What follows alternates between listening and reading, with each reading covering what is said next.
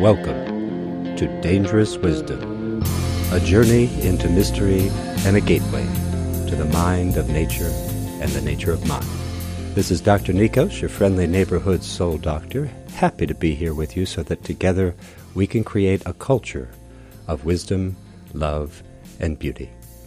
Auspicious interbeing to you and yours, my friends. I am excited today. It's de rigueur, isn't it, for podcast interviews to begin with, how excited the podcaster is to speak with the person they have. There's a special excitement, I guess, for each person that I've been able to dialogue with, and today is no exception. I am particularly excited because I think if you listen carefully to what we go through today, you may conclude that there should be a special Nobel Prize issued for the kind of scientific work that we're going to be discussing. The Nobel Prize, famously this year in physics, went to a group of scientists who did very important work on verifying that our universe is not locally real, which is a sort of phenomenal suggestion. It remains mind-blowing if you look at it with a fresh mind,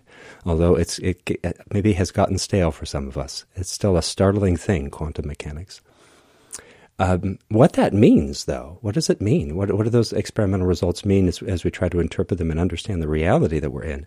Well, it could mean, for instance, that the universe is non-locally real. It could mean all sorts of interesting things. But the scientist we're going to be talking with today has done quantum experiments that, if you consider them carefully, the care and the rigor and the interesting questions that were asked, I think you'll wonder whether or not he should have been included in that group. And I don't mean to be grandiose or flattering, but just think through it with us. My guest today is Dean Radin. He is chief scientist at the Institute of Noetic Sciences, not far from where I'm at, in the Maxa Rejam in the Santa Cruz Mountains. They're in Petaluma. He's associated distinguished professor at the California Institute of Integral Studies and chairman of the biotech company Cognigenics. He earned an MS in electrical engineering and a PhD in psychology from the University of Illinois Urbana-Champaign, and in 2022 was awarded an honorary Doctor of Science from Swami Vivekananda University in Bangalore, India, an institution of higher learning accredited by the Indian government and specializing in yoga practice and research. Before joining IONS in 2001, Radin worked at AT&T Bell Labs, Princeton University, University of Edinburgh, and SRI International. He has given over 670 talks and interviews worldwide, and he is the author or co-author of some 300 scientific and popular articles, 46 book chapters, and 9 books, 4 of which have been translated into 15 foreign languages.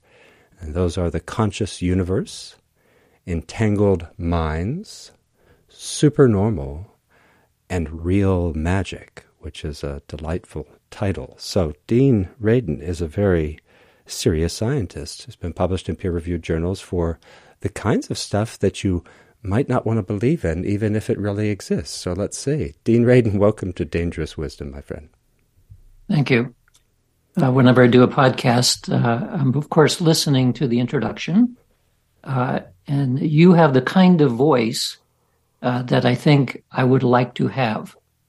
I don't know what you're going to say yet, other than the intro, but just in terms of the timbre, the sound of your voice is the kind of thing I like to listen to. Whereas when I listen to recordings of my own voice, not so good. Well, if it's any consolation, a lot of people don't think they sound good when they listen. Billie Holiday didn't think she sounded very good when she listened to herself, and I often think when I don't listen to my podcast, but if I occasionally catch a blip or something, or somebody's made a video, I think, why do people like my voice? So I thank you. It's good. Yeah, it's relaxing. It has good resonance. Yeah, it's very nice.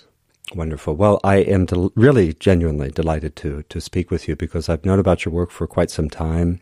I know when I was in graduate school, so I was able to read your original research. I haven't read too much of your popular translations, which are valuable. I mean, I'm really looking forward. I started Real Magic, looking forward to reading that, and I encourage people. This is his latest book. It looks really cool. I wanted to talk, though, especially for two reasons. One, I contacted you because you did a new analysis on the quantum data that we're going to discuss today, and that sort of sparked, I really want to talk to him. And secondly, because of that Nobel Prize, that it's related to these quantum phenomena. Could we begin just at the beginning, because I have a pretty varied audience, a lot of artists, a lot of people who would not know this basic double slit experiment that, as you quote Feynman, says this is the central mystery. You understand this, you understand why quantum mechanics is so wild. Could we start there with just a simple description of that classic experiment? Yeah, the double slit experiment. It was actually voted some years ago as the most beautiful experiment in physics, because it's very simple, and yet it reveals something very strange about the nature of reality. So in classical physics, roughly meaning Newtonian physics, but I like to think of it more as a mathematical refinement of the everyday world. That's classical physics. In classical physics, there's an assumption that if you observe an object, a physical system of some type, that the observation does not interact with that physical system. That's how most of science works. This is not the case, of course, when you're dealing with psychology. If you're staring at somebody and they know it will interact with them. But from a physics perspective, it's assumed you can measure something and it won't make any difference. So one of the surprises in quantum mechanics is that if you observe a system at the quantum scale, its behavior changes. And one of the easiest ways of demonstrating that is through this double slit optical system, which consists of usually a laser, but you can have any light source, where photons are going in a direction and you send them through two tiny little slits. The slits are in the order of microns, so it's difficult to see the slit with your eye, but you can kind of see a little bit of light coming through it. Usually it would look like one slit, just simply because the eye can't resolve the two slits. But nevertheless, the photons are going to go through either one or the other slit, presumably, if we think of a photon as a little packet of energy. And then on the other side of that, you have a camera, or in the old days, you'd have a screen, and you would see the pattern of light that would be produced. So it's called an interference pattern because it looks like alternating bands of light and dark. And these bands are a little bit brighter in the center, and then they get dimmer as they go away, but nevertheless, ripply pattern similar to what you would get if light was behaving like a wave. So the mystery then is that if you know what's called witch path information, which is which of the two slits that the photon goes through, then the wave-like structure of light goes away. And it starts acting as though each particle of light is, in fact, a particle. It's no longer wave-like. And so this gives rise to this puzzle of light having both wave and particle-like characteristics depending on how you look at it. And more importantly, depending on what you know about it.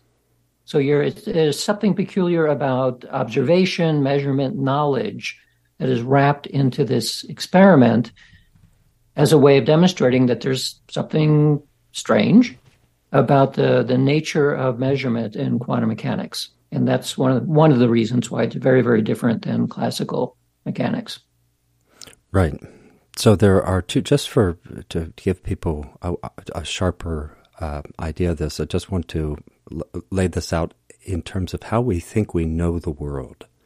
Because we basically have an assumption that the world is just out there, and science, or any other process of knowledge, just comes to be figuring out how things are out there. And the discovery here, and you could say cybernetics echoes this, complexity echoes this in certain ways, but the discovery here is one that is an ancient philosophical discovery. That is that what we know depends on the process by which we came to know it. What we know depends on how we come to know it. If we come to know the electron in one way, it looks a certain way. If we come to know it another way, it looks different. And the other sharpening point there for everybody listening is we're talking about two very distinct ontological entities is the fancy $10 word. What it means is that a particle is localized in space. We consider it to be kind of solid.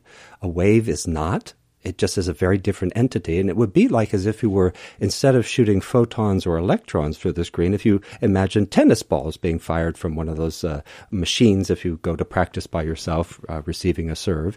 And those machines are, or in a batting cage, you imagine the baseballs being fired through these slits. And if suddenly, even though you were firing baseballs one at a time, you realized that they started to behave as if it was a big pool of water that it was all sitting in and that waves were going through the slits. And that is just a very jostling sort of distinction. Okay, so depending on how we know and whether, as you were pointing out, whether we actually look and see, well, what is it doing? And if we check, then it stops being it stops being what it was and changes because we checked.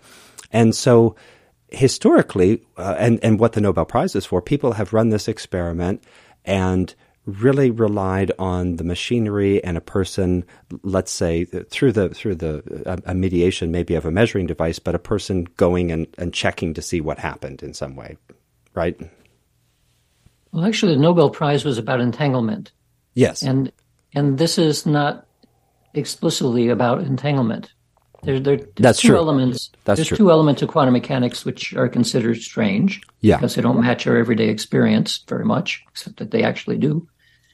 One of them is this notion of observation or measurement.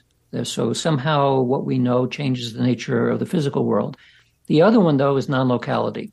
And that's the notion that the mathematics of quantum mechanics says that if you have two things which seem to be separate and they interact, when they go on their merry way, they're no longer independent. Yes. So we're talking about superpositions, which is a mathematical construct, but it turns out, and Clauser and others who got the Nobel Prize were able to demonstrate, based on a prediction of John Bell, the physicist, that in fact the mathematics are correct and describe a connection between physical particles, physical objects, that persist regardless of the distance in space or time.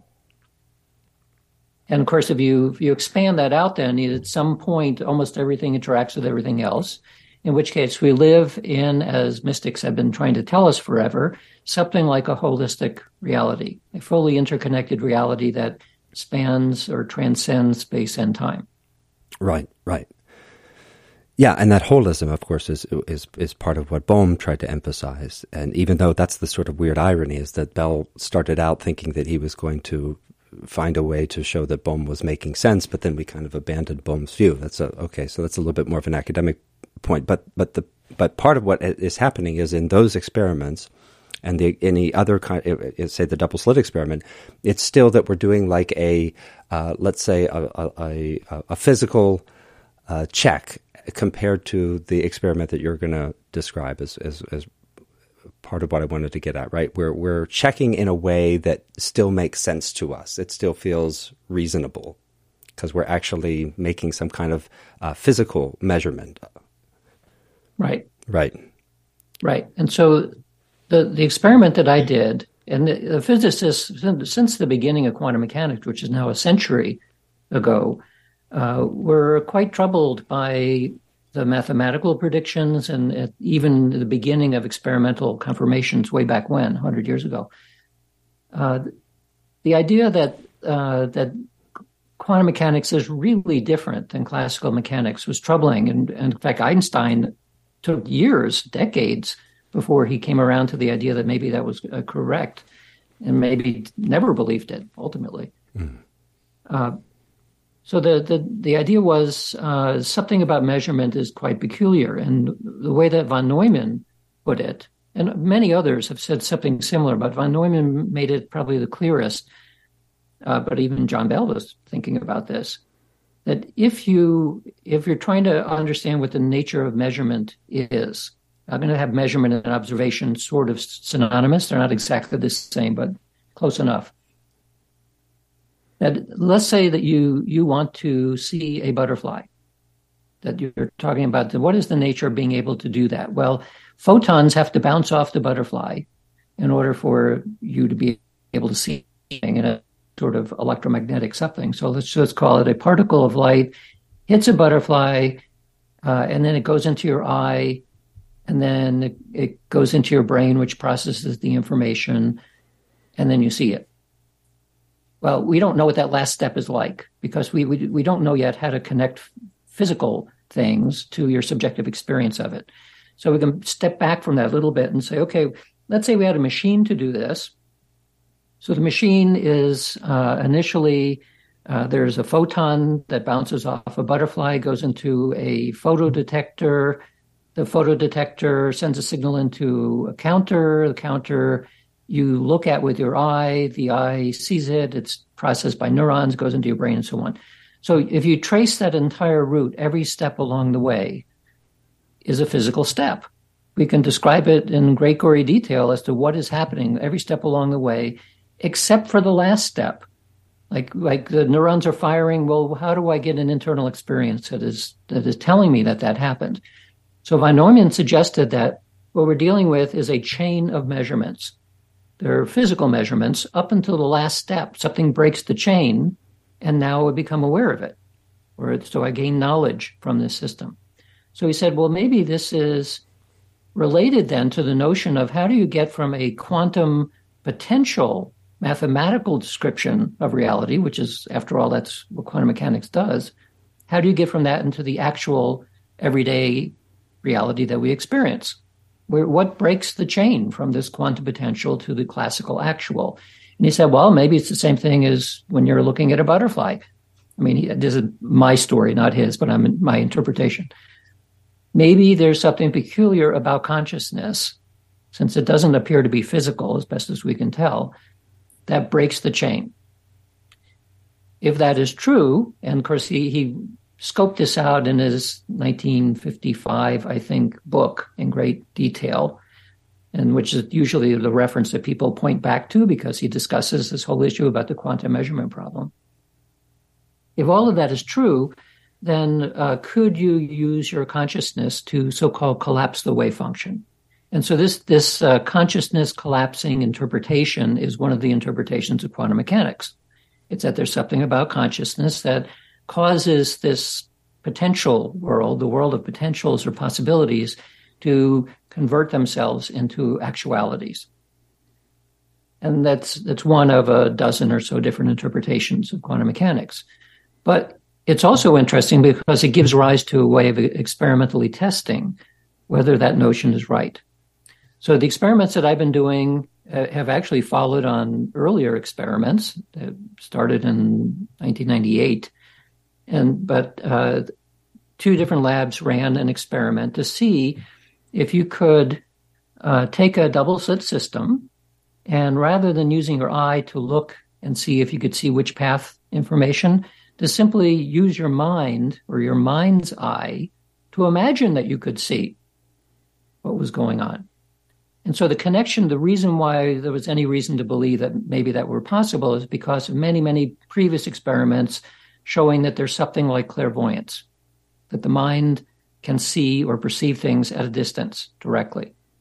And I mean, we can talk about that if you want, but there's a ton of evidence that something like that is possible.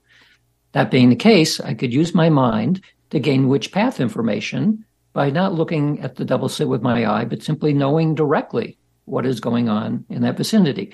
So the degree to which I can gain that information, the interference pattern should turn into a particulate pattern. It would turn into to a very small degree because clairvoyance is not that good and it's difficult to focus and so on. But nevertheless, it should change in some way. That's the prediction of this experiment. So that's what you do. You set up the double slit system. In our cases, we provided real-time feedback about how much interference there was in the pattern.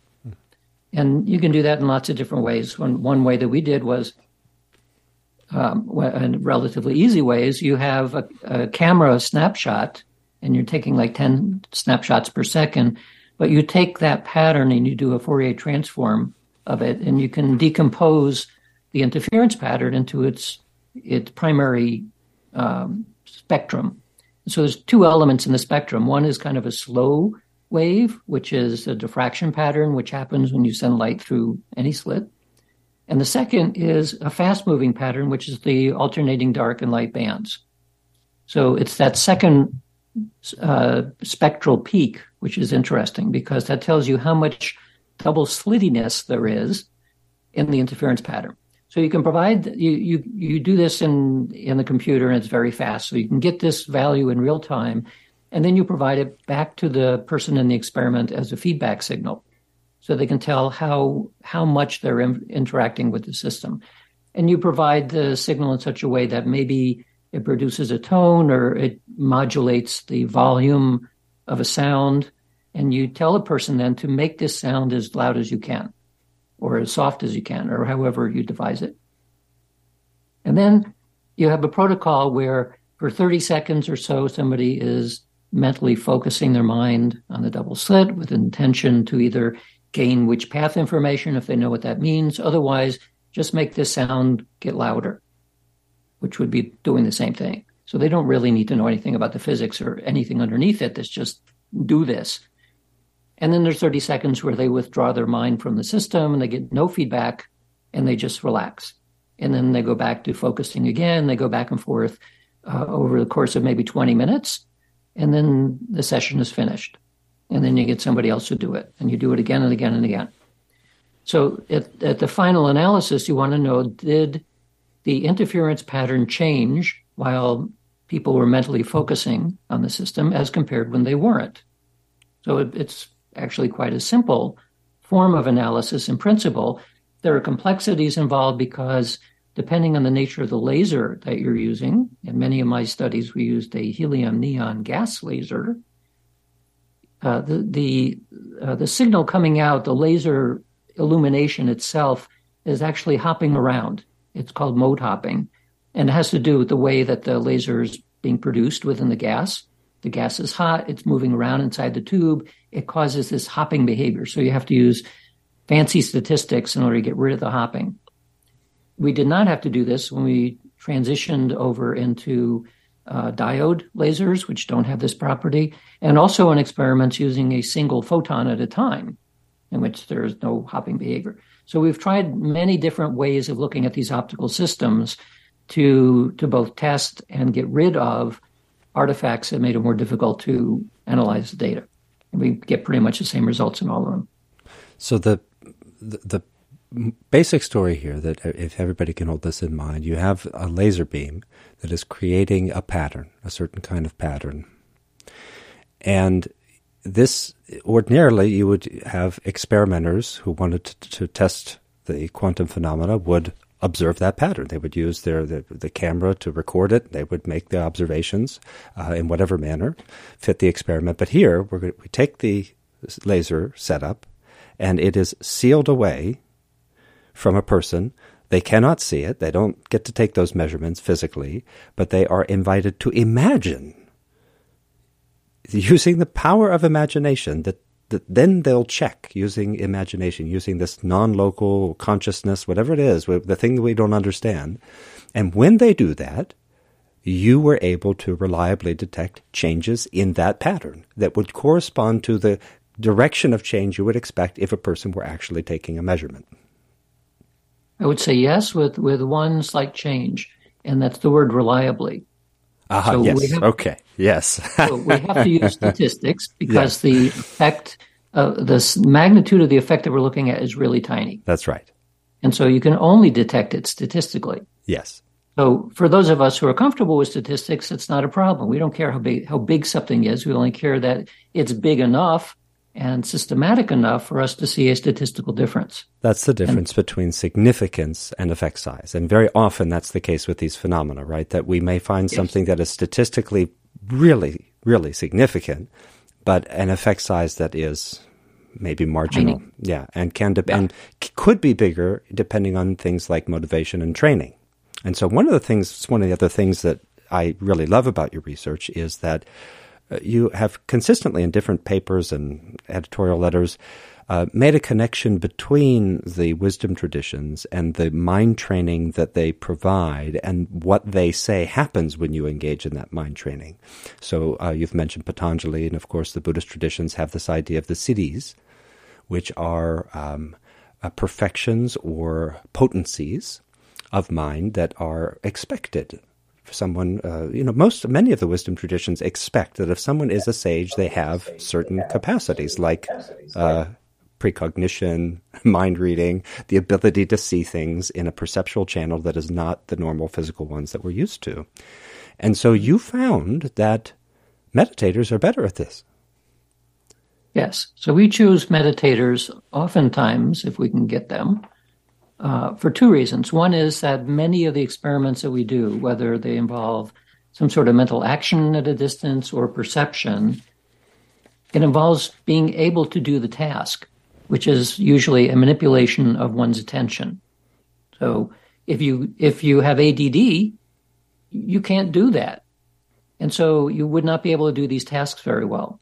Whereas a meditator or somebody else who has some form of attention training, I mean, like you could take somebody whose primary job is doing some sort of video game.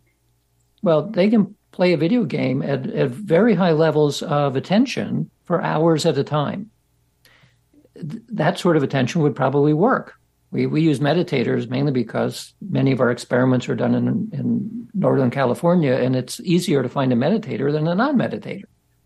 Isn't it also, nevertheless, it involves a condition of motivation? I mean, the part of the issue is that some things can hold our attention, but they're holding it through hormonal and motivational. We're getting a dose of dopamine while we're playing the game. We're kind of plugged into an addiction cycle, right? But an actually trained mind can do this on command. Yes, and you're right, because this is an abstract task. If you're in some experiments, you get feedback, but it's usually very, very simple, like a tone or a droning tone, something like that. And intentionally so, because we don't want that to distract your attention. Whereas you're right, if you play a video game, you're getting pushed to do it. You're being pulled into it so that you're kind of forced to pay attention. These tasks are quite different. They're usually very quiet, very abstract. Even if you don't know what's going on and you're told, make this sound go up, we're not talking about biofeedback. And even with biofeedback, people take a while to learn what to do internally in order to be able to make the signal. Most people in these experiments are doing it for the first time, and so they don't have time to figure out how to do something. So meditators, we guessed and found that they can simply do the task better. And as you also said, that especially for longer-term meditators, they're kind of going into that kind of space which requires a certain form of attention training where it's not simply focused attention, but it's quieting the mind at the same time. So we want to get your analytical side of your mind out of the picture because you can pay attention. I mean, like most people, after a while, you drive a car, you're paying attention, so you're not driving off the road, but your mind could be thinking about 1,000 other things at the same time. And we don't want that in this experiment because it requires something like one-pointed attention. Even for people who are long-term meditators, they don't generally meditate with one-point attention for 30 seconds in a row. What I find in myself and in other people who've done long-term meditation is that we become really, really good to detect internal mind wandering.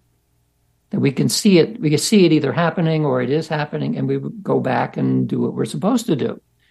Whereas for somebody who doesn't recognize when the mind wandering is happening, their minds are flipping all over the place.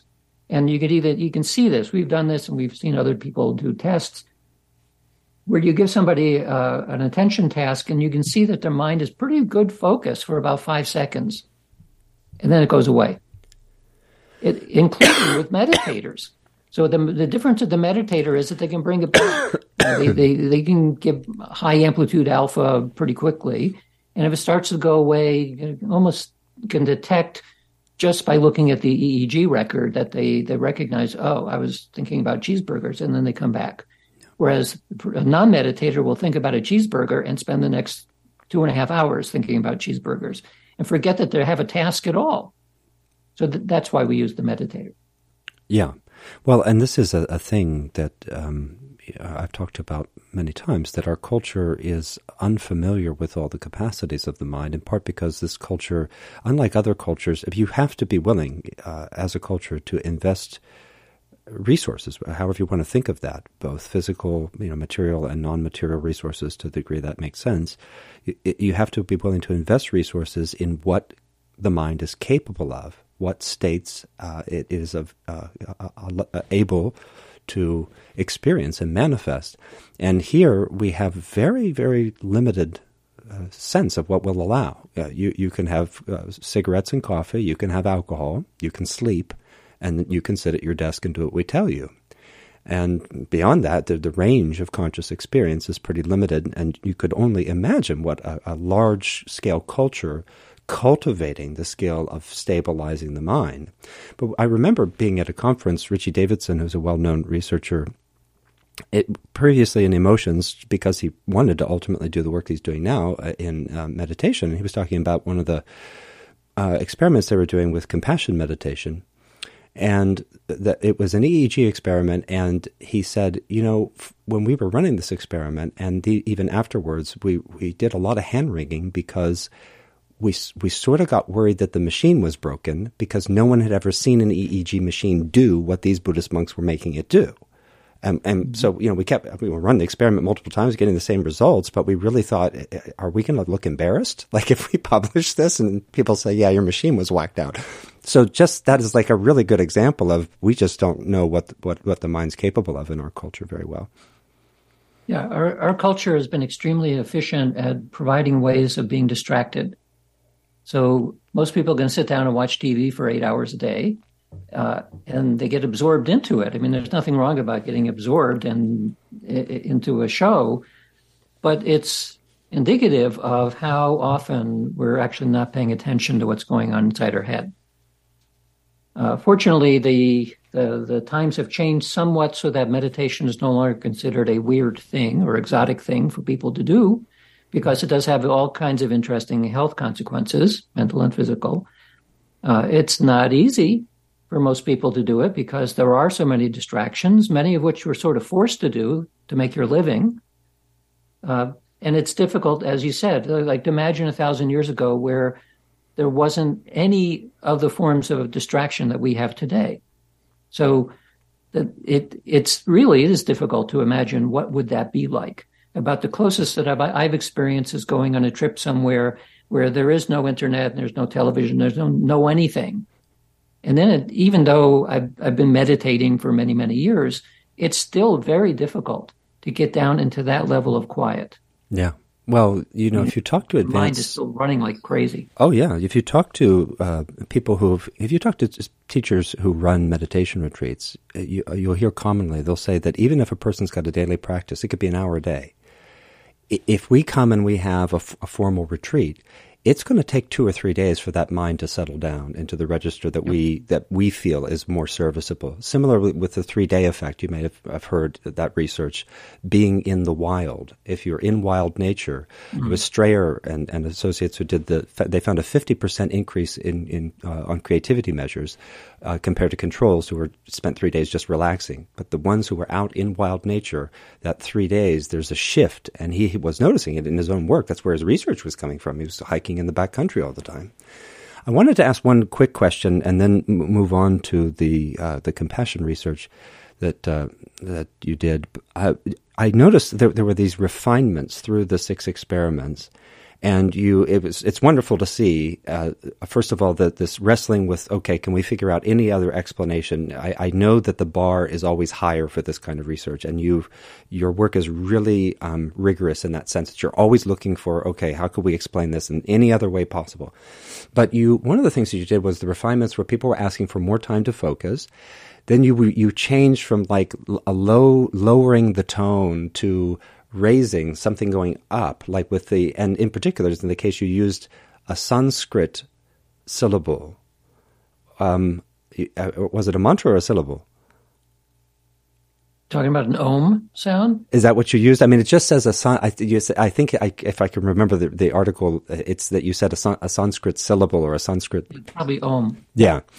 And so, And then in some of the experiments, you really seem to spend time trying to help people understand the thing that they were going to be manipulating. And so a couple of times you said, well, doesn't matter what, they can just focus on this and try to make it grow.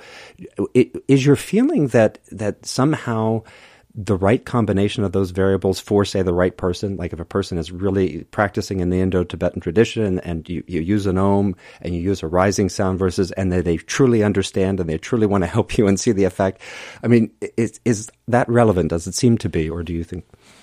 Oh, no, it's definitely relevant because there's nothing quite like motivation to help focus the mind. Yeah. So if somebody comes in that they don't really even care about doing it, they'll do the task as best they can. But if they're not motivated about it, you're simply not going to get a very good result. So it is a challenge. As I say in all of my papers, this is not a physics experiment, and this is not a psychology experiment. This is somewhere right between the two. And so you need very high attention and sensitivity to the physics part of it, because there are all kinds of, the interferometers in particular are exquisitely sensitive to everything.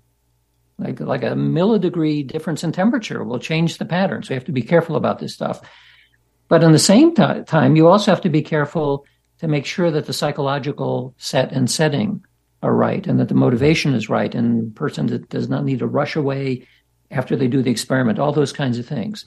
And we've measured in experiments not only EEG, but something simple like mood. If you do ask somebody to repeatedly do the experiment again and again, we did one where they had to do 10 sessions, mood very significantly declines from one session to the next. And it's a combination of boredom and negativity and things going on in their life and whatever. But overall, with all of the subjects, that becomes a very important component. Because if they're not feeling very good about doing the experiment, maybe the last 5 sessions are worthless. Yeah. And this goes back to J.B. Ryan and Jung, right? We're talking about this issue, right, because of J.B. Ryan's own experimental subjects saying, this is just boring. I don't want to do this.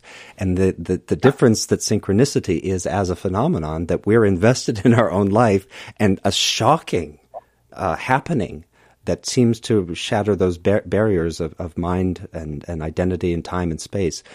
It's related to our ability to engage, which is a nice segue to the compassion research, because that's part of what you were doing with that research, is that we had seen a history of things that sometimes referred to as intercessory prayer, but it's what is DHI again?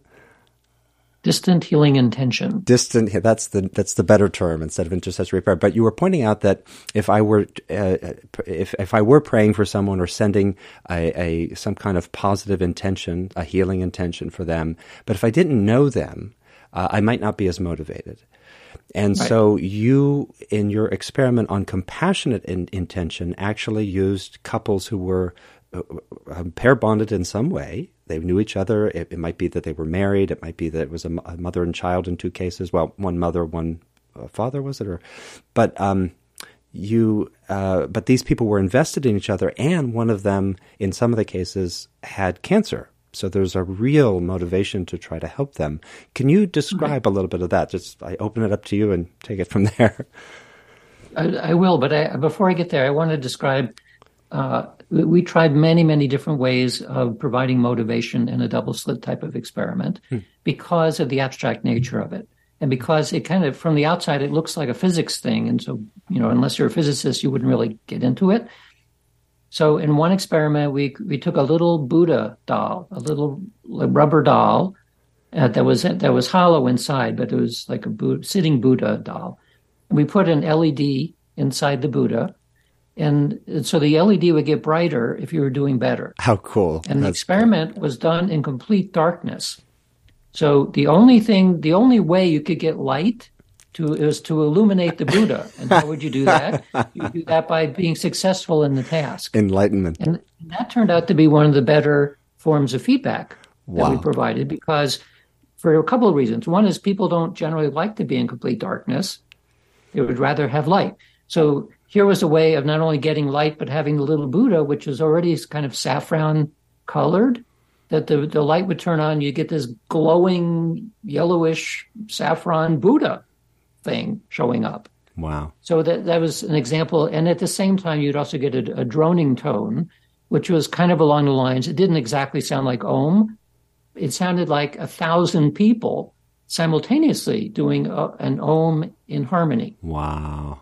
And so you wanted to bring that up and have the Buddha illuminate at the same time. And there's something compelling about that, especially because it got rid of the darkness. So that's just one example of lots of different ways that we've tried. And okay, and parenthetically, could we hashtag ecological crisis there, right? I mean, right? I mean, yeah, it's the multiple meanings of the word to illuminate and so on. So that worked pretty well. Yeah. So the other experiments you're talking about are part of a long series of studies, which are kind of motivated initially, not so much by distant healing, but by the feeling of being stared at. So a lot of the experiments we do, not so much the double slit, but lots of the other kinds of experiments are based on commonly reported experiences that suggest that some aspect of our mind or consciousness transcends space and time. That's the whole domain of psychic experience. That's what it's about. So we pay attention to the kinds of things that people report in their everyday life. One of those is the feeling of being stared at. And so the way there's in the real world, there's many, many possible explanations for the experiences that people have. Anybody tells you something that sounds like clairvoyance or precognition or telepathy or whatever it happens to be, they say, well, was that psychic? And the response is, I have no idea, because it could have been, and I give a list of a dozen different things, all of which could be true. And most of them are completely mundane, like coincidence, like peripheral vision, subliminal perception, all kinds of things. So you have to go into the laboratory under controlled conditions to get rid of all of those other explanations. And so for the feeling of being stared at, you take two people, you isolate them. One will stare, the other one will be the staree. And the staree, you don't ask them to do anything psychic. You simply say, we're going to record your heart rate for the next 30 minutes. So just sit in the comfy chair, don't do anything, maybe keep the other person in mind, but that's it. That's all you need to do. And you have, of course, no way of knowing when the other person is staring, because we use a one-way camera or one-way video link. For the person who is staring, in some of the designs we have, because of a one-way video link, you as the starer are looking at a computer screen, and every so often your partner at a distance, their face pops up live, and that's your signal as the starer to stare intently at that person. And then the face goes away into a black screen again, and you withdraw your attention. So it's kind of like the double slit experiment, except now it's intending towards a person versus pulling your attention away. So if the feeling of being stared at is a real thing, then you would expect that some aspect of the physiology of the person being stared at would change. And that is what you see in these experiments. So there have been many, many sessions like this done. So we took that idea as kind of an analog, a laboratory analog of distant healing. So it could be prayer, it could be any number of a dozen different ways of doing distant healing to see whether or not it makes a difference. So we've noticed that even just bringing in people who had just met each other, you still see the effect. So it doesn't require that people are long-term bonded pairs or anything like that. But we also figure that motivation helps this process. So we used a bunch of people who didn't have anything particular going on, who may or may not have known each other beforehand.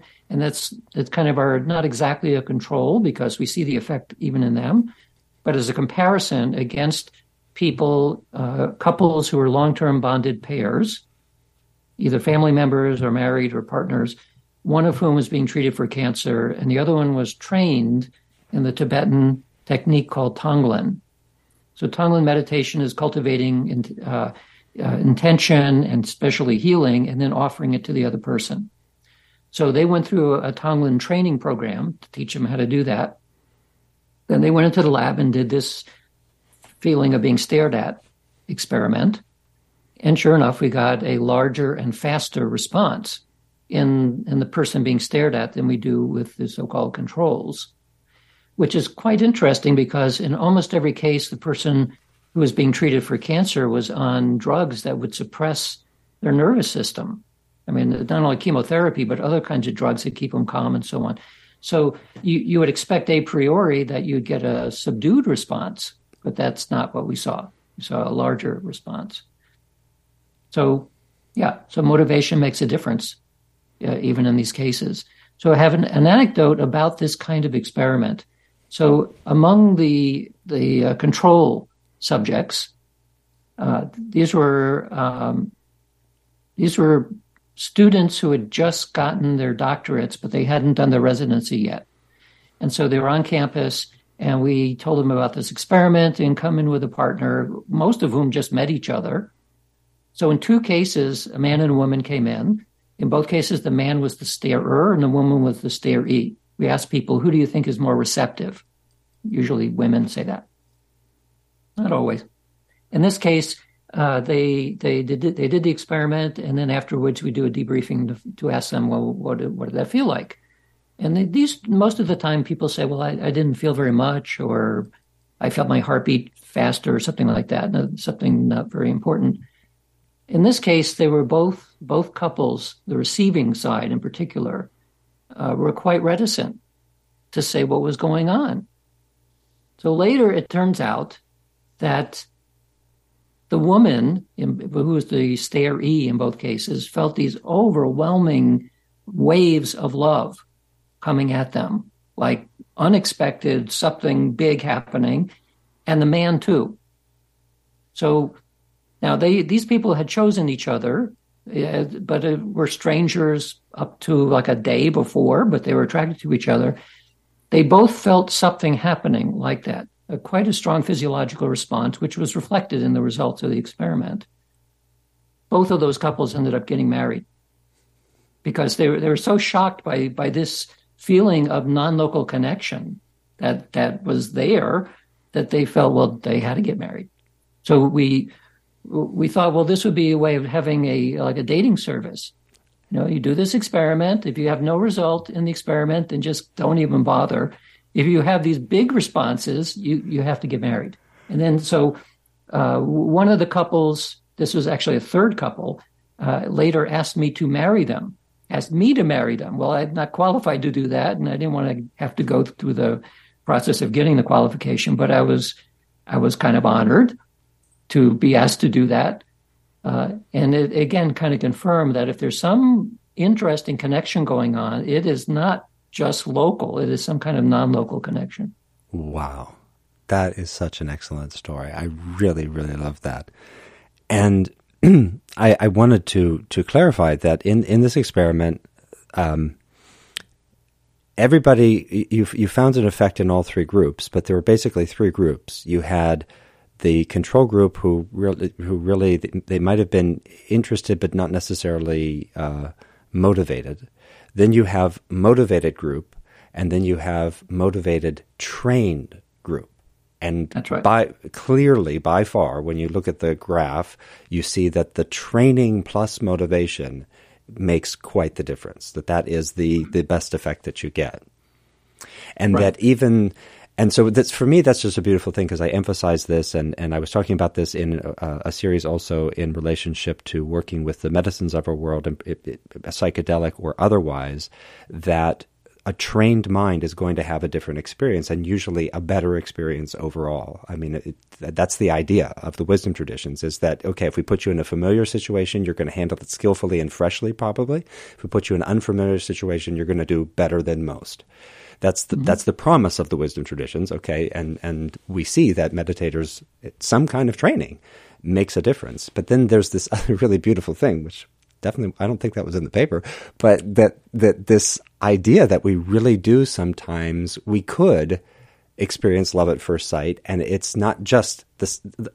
I mean, there's sight involved in this experiment, but it's even deeper. There is this weird resonance of soul, so to speak, that is going on. That is okay to look for, and it's okay, and also to be careful you're not deluding yourself, right? Because limerence could feel like that. But that is such a great story. Yeah, and so in this, we were dealing with people who were about to become full-fledged doctors, They had their degree, but they hadn't done it. So they're all very intelligent, asked all kinds of interesting questions, knew a lot about the underlying physiology, more than I did in most cases. So they were able to appreciate it, I think, in a way that subjects in the experiment who didn't know anything about physiology or medicine or anything, they would have appreciated it as much as they could. But now we're dealing with people who actually know bodily systems quite well, and they were well. It took me a while to figure out what was going on, and they finally admitted what was happening. Yeah. So after that happened the first time, I had a kind of a suspicion. Like any time I would debrief a couple, and they didn't want to say what was going on, I would eventually find out. Yeah, they definitely felt something, and it was big.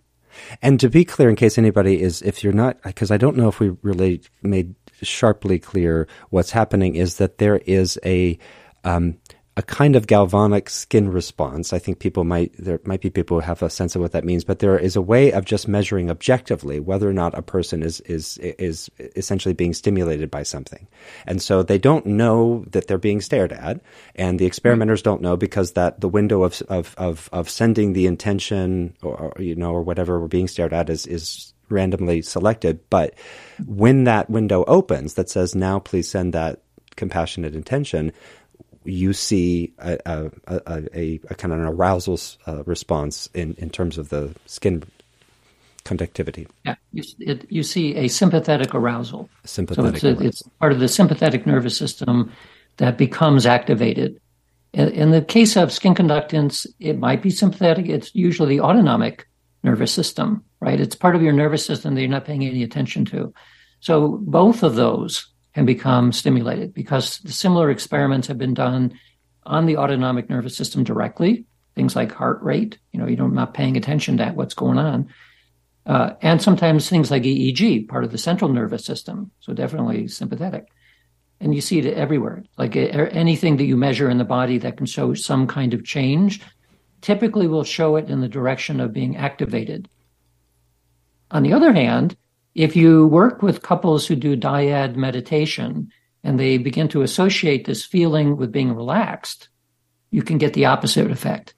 So they don't get the feeling of being stared at not as as an agitation, which is how most people would, but as a relaxation, because they would associate that with getting very relaxed. Mm-hmm. So it's more like at some unconscious level, you recognize that something's different, and your body responds appropriately. Yeah, which also speaks to the importance of having both partners. Like if you wanted to try this at home, which is a safe experiment to practice compassion for someone you love, as both of you are trained, it could be that that's part of what happens, because it does we either have to have a high-level trait compassion, or we have to have training to arrive in the state actually to be able to skillfully receive compassion.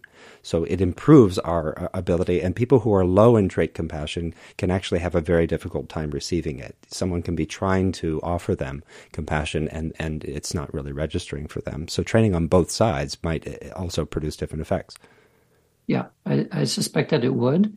I don't know that we haven't done experiments to measure beforehand the degree to which somebody was open to receiving the compassion.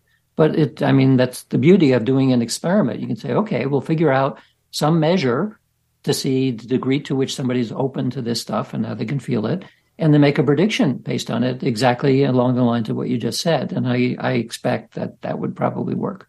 Yeah, there's work out there on this very issue. So it's exciting because we're learning more. We've had the word compassion for a long time, but we're learning. This space of Tonglen and other compassion practices being able to have these kinds of effects, I think, are kind of maybe intuitively we wished it or believed it, but to see the objective evidence, it really suggests the need for a paradigm shift. That's part of. So as we close here, it seems to me that's part of what's at issue, is that the experiments that we're talking about don't conveniently fit into the paradigms that we have. And this is what William James said. He says, look to the anomalous if you want to advance your science. Do you have any just final reflections about what that means to you. I mean, I know what it means to me as a philosopher in some way, but what do you think that might mean to you? Where do you think, what could happen in science if people really said, okay, look, we got to take this seriously because the empirical data is just there? Yeah. What it says to me is that every fledgling scientist in every domain should be required to have at least one course on the philosophy of science, because most of the time you don't have that.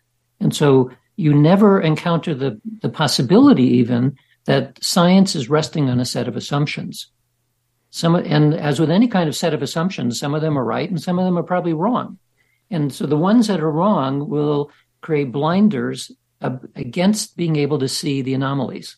And they're only considered anomalous because they don't fit the current paradigm.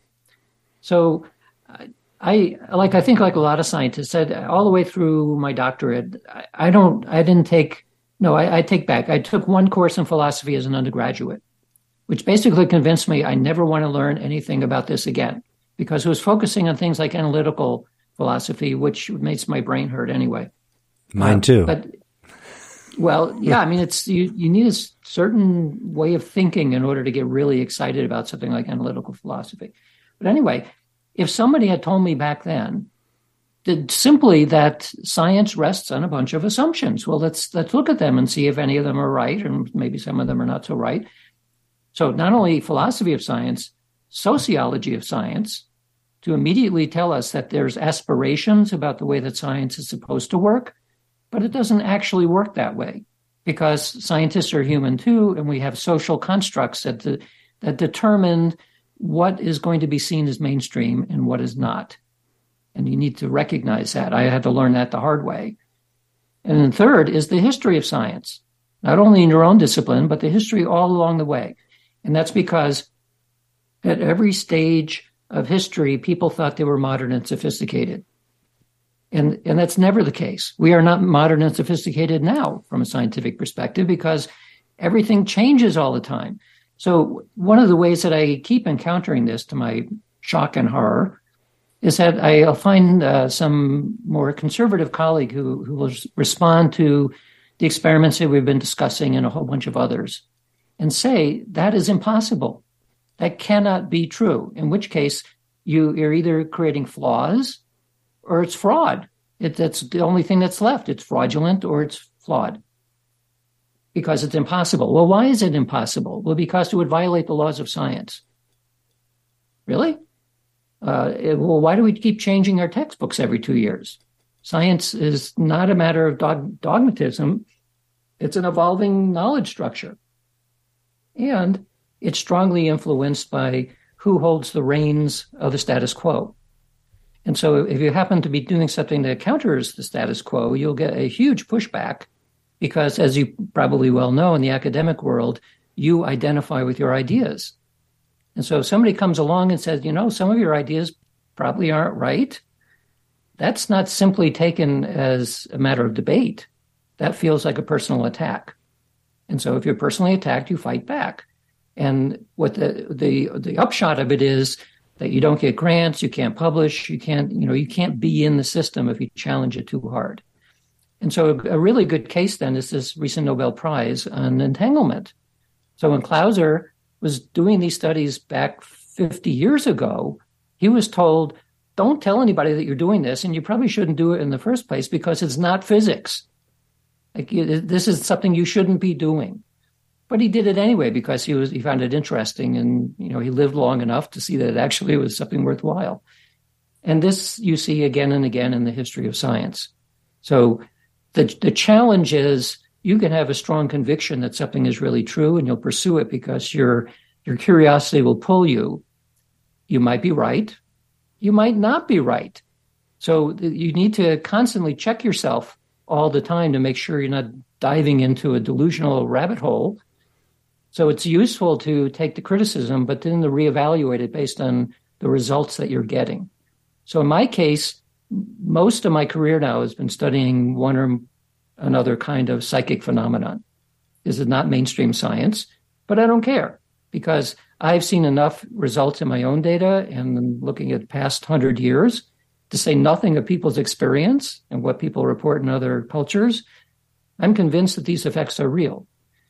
They will become part of mainstream science at some point because truth will eventually out. And so one of the ways I think about this, when somebody says, this is impossible, I say, really? Tell me about what you know about the structure of reality as defined by physics today. Like, is it possible for things to be connected at a distance? What about the direction of time? Is that a fixed thing? Is that even a thing? All of these kinds of questions. You will occasionally find a physicist who insists that this is impossible. And the reasons given for that are actually silly. They're like silly reasons. Like, we haven't found a particle that can do that yet. Yeah. A way to stop thought rather than to continue thought, right? Well, yeah. So that my advice then to the people who feel that they're onto something, especially in the scientific or a scholarly world, is to do as Joseph Campbell said, which is follow your bliss. And if you're really lucky, two things will happen. You'll live long enough to see that people finally accept it. And second, you'll learn that your initial conviction was actually correct. And you follow it. The downside is that maybe you weren't correct, and you have to be humble enough to accept that. And humility is not so easy to sustain when you have a conviction. But nevertheless, it's part of the challenge. That's why at least I like to do what I do. And I'm glad you do it. Dean Radin, thanks for joining us on Dangerous Wisdom, my friend. It's my pleasure. And I want to thank all of you, but just before I do, a couple of things that Dean and I didn't get to talk about. I had to let Dean go.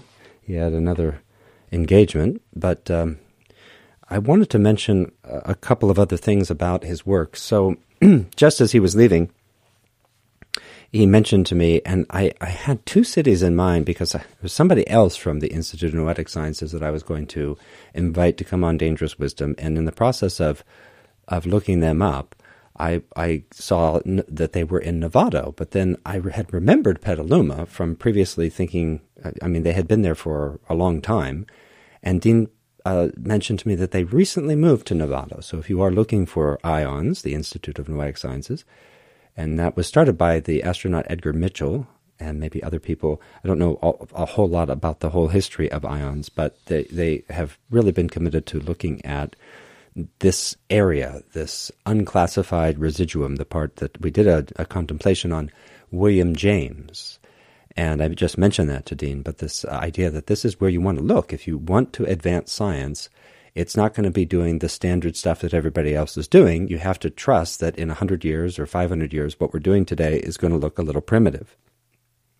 Maybe in some ways, maybe small, maybe large.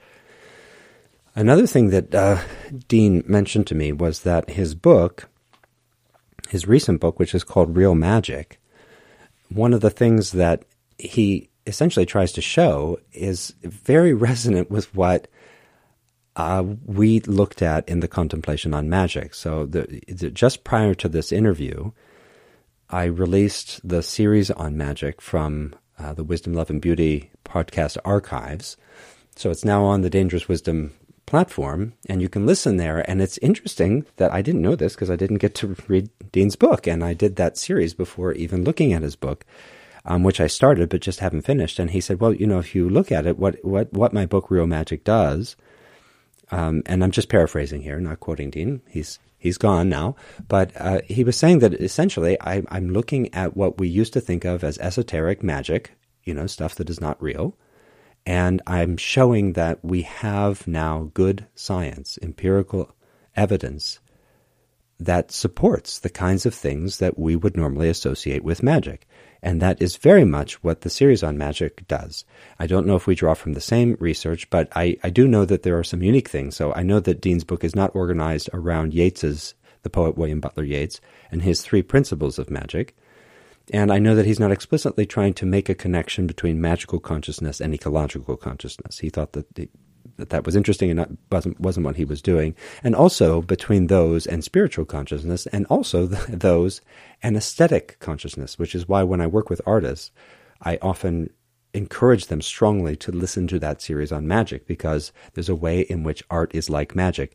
And that connection is strengthened in the discussion that we had here today, where people were imagining, using their imagination to check a quantum device. And so the linkage then is this resonance or non-difference between magical consciousness, ecological consciousness, spiritual consciousness, and aesthetic or artistic consciousness. And that these are all supported by a body of research we already have available to us and which we could vastly expand, especially if we had more people with better trained minds. I mean, if the average mind was more like the advanced meditators that Dean has worked with, and even, let's say, some of the Olympic level meditators, that there's a kind of correspondence between the sort of hours of effort that an Olympic athlete has to put in to get where they are and where the most elite meditators, the kinds of effort that they put in. But it's not like it would be that hard for us to accumulate those hours. And so all of us could be much, much more skilled at the use of our own mind. We have to be able to find out what its capacities are. And we simply don't know.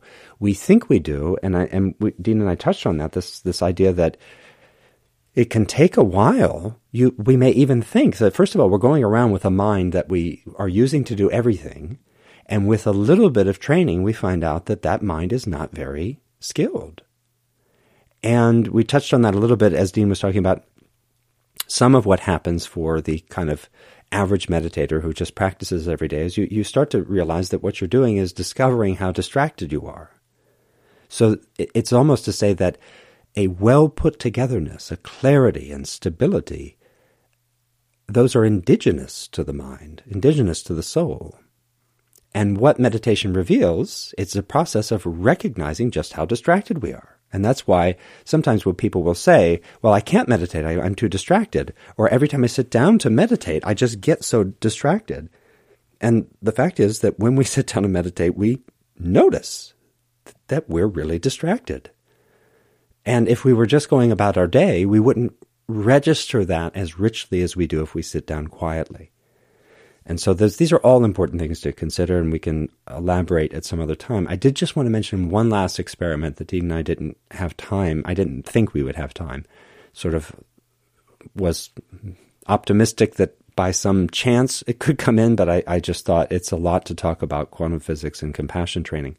But he also did a beautiful experiment, a couple of beautiful experiments on meditators and their ability to sense into the future.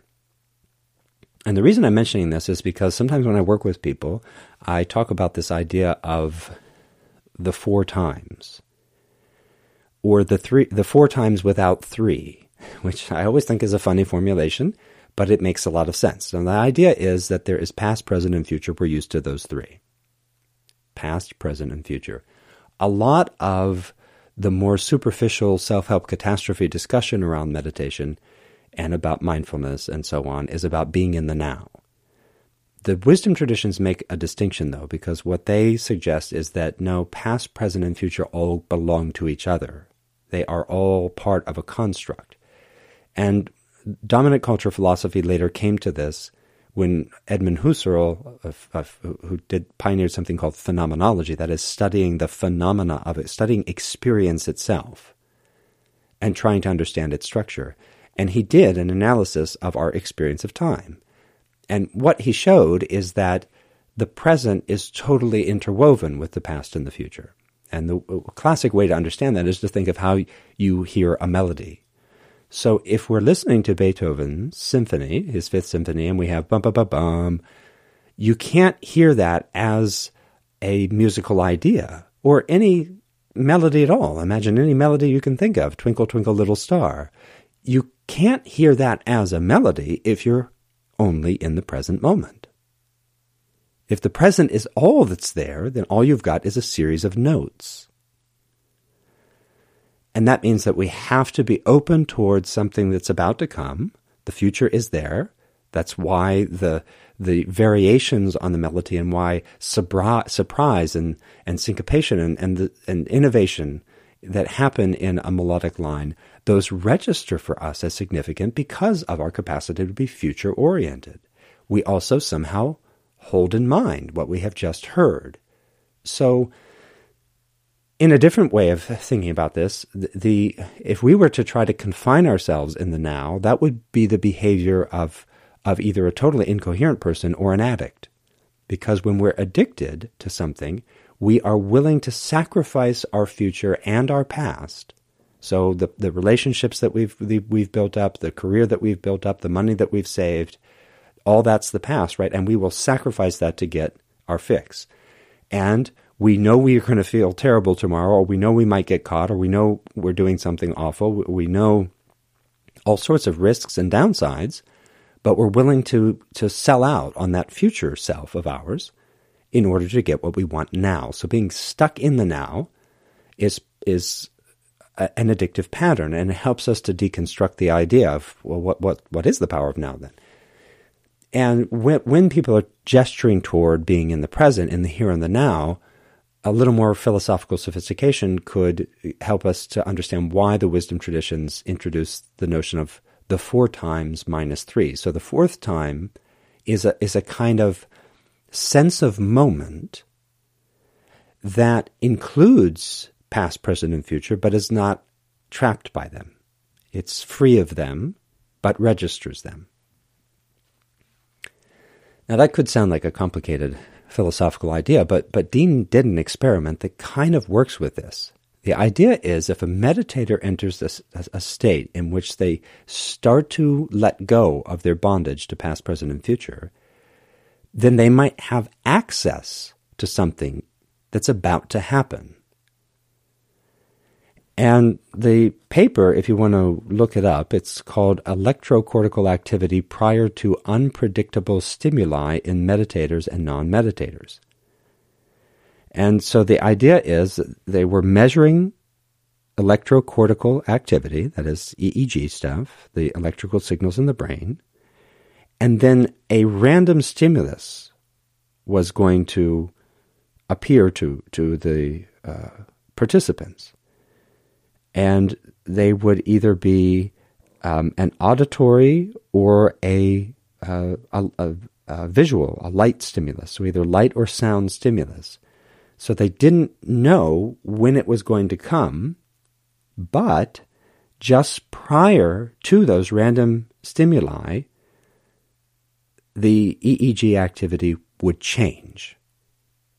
And of course, as usual, Dean is very careful to make everything rigorous and find out, is there any other reason why their activity would reliably change just before an unpredicted stimulus is about to come to them? And he doesn't find an alternative explanation. It's a really beautiful and not so hard to understand paper and experiment, and it's worth looking into. There's just this idea that if we really could focus the mind, if we could learn how to train our minds and become a little bit freed of past, present, and future, we could touch this 4th time that in turn allows us access to a kind of past that we ordinarily wouldn't. So that's why in the Buddhist tradition and some other traditions, when you access that clarity of mind, you can experience your past lives. And in a similar manner, there's a precognition that comes. I'm even thinking for some reason now of the even though I didn't like the new Star Wars, which are technically episodes 1 through 3 compared to the classic Star Wars, but in both of them you do get this depiction really when Obi-Wan is training Luke Skywalker, and then also when the young Anakin Skywalker is brought before the Council of Jedi Elders. They're testing his capacity to see the future. The young Skywalker, you might remember that.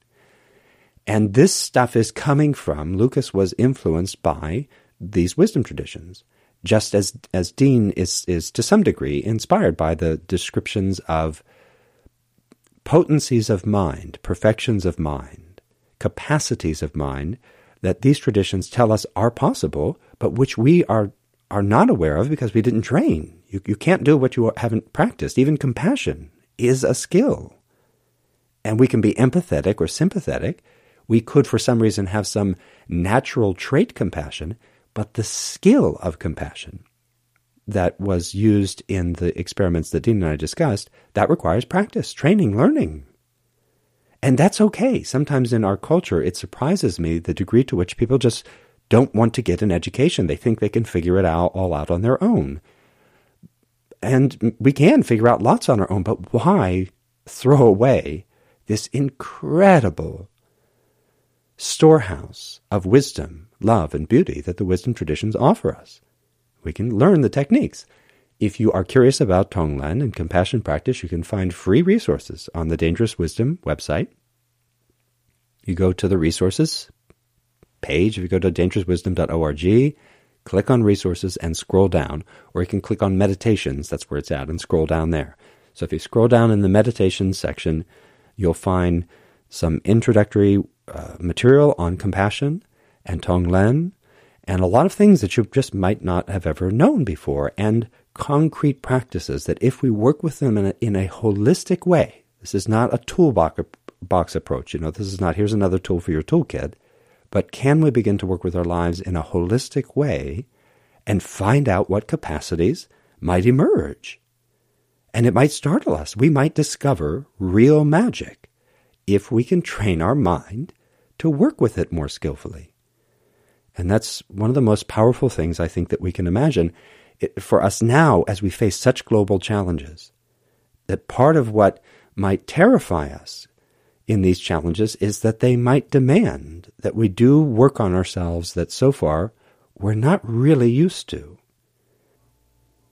Now, I don't want to imply that people don't try in their lives or that they don't practice or anything like that. This is a cultural thing, that we don't live in a culture rooted in wisdom, love, and beauty, and so therefore we just might not even know what we're missing from our experience, from our practice. And part of the difficulty we face is that we can try really, really hard and not get very great results. That the trying itself in some cases can be a misapplication of effort. And sometimes the harder we try, the worse things get. And there are a variety of reasons for that, but something that comes up with clients I work with quite often, they might feel, I'm really trying, I'm trying so hard. And then as we analyze it, we find that the trying is not helpful, and that there are ways in which we need effort, and we need passion. And then there are ways in which part of what we need to do is relax and realize we're putting in too much effort and or putting effort in the wrong direction. It could be even slightly off. You can imagine if two people were walking for 1,000 years and they were just a fraction of a fraction of a fraction of a degree different in their orientation as far as the direction they were walking. One of them might arrive at the destination and the other one might miss it by thousands of miles, depending on how fast they walked and how long we let them walk. And that's sort of one way to look at our culture. The other thing that's really so remarkable about this dialogue with Dean is that just to be really clear and put a fine point on it, we are talking about experimental evidence for things that just don't fit the paradigm that we have. And it's delightful to see, in part because it reinforces, I would like to invite you to receive it as a kind of an encouragement for your practice of life. Because when I teach people compassion practice and Tonglen and other practices from the wisdom traditions, and when we talk about things in the wisdom traditions, we might think, well, does any of this really work? And Dogen has this beautiful essay on the circle of the way and how we practice. And he says, sometimes the results of our practice are evident. And sometimes they're not. They remain invisible to us. Nevertheless, in an interwoven world, our practice cannot help but have some effect. If we practice well, the effects will be positive.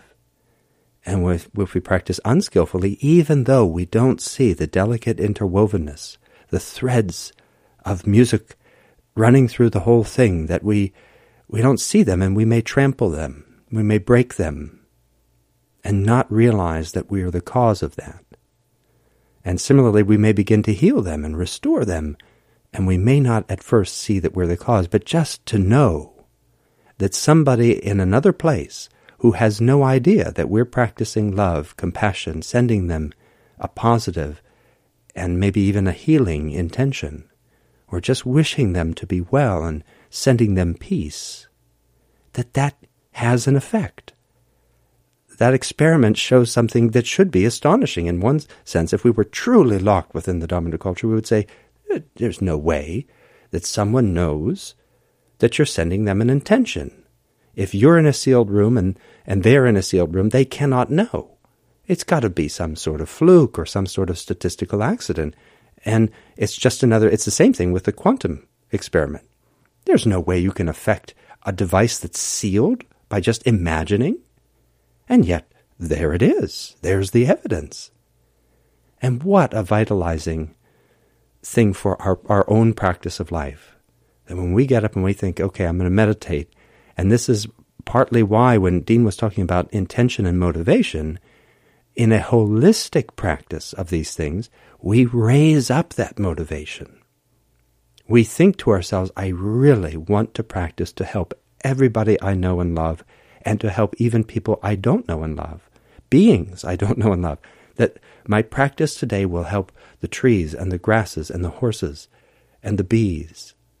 And I may not see it, and I can't satisfy myself just with sitting in a room, of course. I want to go out and also engage, but just to know that is a proper foundation.